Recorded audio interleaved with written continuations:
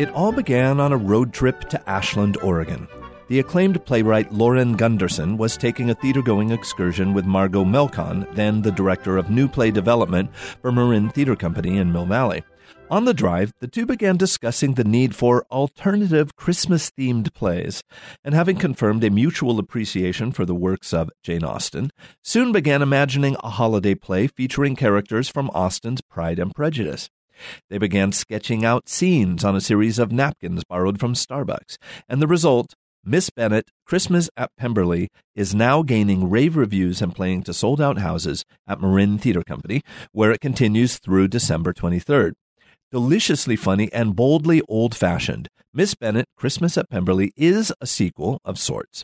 Pride and Prejudice, of course, concluded with the marriage of Elizabeth Bennet, here played by Cindy Im, to the wealthy and charming Mr. Darcy, Joseph Patrick O'Malley.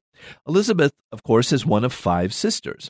As Austen's story now continues, under the skillfully knowing direction of Meredith McDonough, the happily married Darcys have invited 3 of Elizabeth's sisters, Jane, Lydia, and Mary, to spend Christmas at Pemberley, their vast country estate, which Elizabeth has boldly adorned with a Christmas tree, a custom not yet common in England.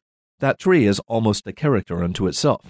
Sister Jane, played by Lauren Spencer, is now married to the affable Mr. Bingley, Thomas Gorby, and is, as they say, with child. Lydia, in a powerhouse performance by Erica Rankin, desperately tries to convince her sisters that her absent husband, Mr. Wickham, is not the scoundrel everyone knows him to be, and her duplicitous and hyperkinetic activities over the course of the holiday cause at least one of the play's many comic misunderstandings. The primary focus of the play, it turns out, is Mary Bennet, played with agreeably dry wit and plenty of simmering charm by Martha Brigham. Mary is the sister portrayed in the original novel as talentless and pointedly bookish, though not necessarily very bright. Well, thanks to Gunderson and Melkon, much has changed over the last 2 years. Mary clearly has evolved into a smart, observant, and accomplished young woman, though no one seems to have noticed.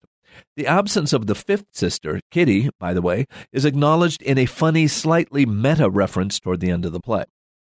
The tale's expected love story comes in the form of the painfully awkward bookworm Arthur de Burgh, a magnificent Adam McGill, who's recently inherited the estate of Darcy's aunt, the daughter of which, Anne, played by a hilarious Laura O'Day, suddenly appears to interrupt the growing love-at-nerd site romance between Arthur and Mary.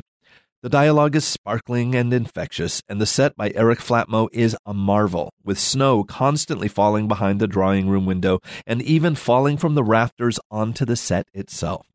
Fluffy and sweet as a Georgian ice or some other dessert of the time, Miss Bennet, Christmas in Pemberley is as captivating and delightful a holiday diversion as one is likely to find with or without that shocking Christmas tree.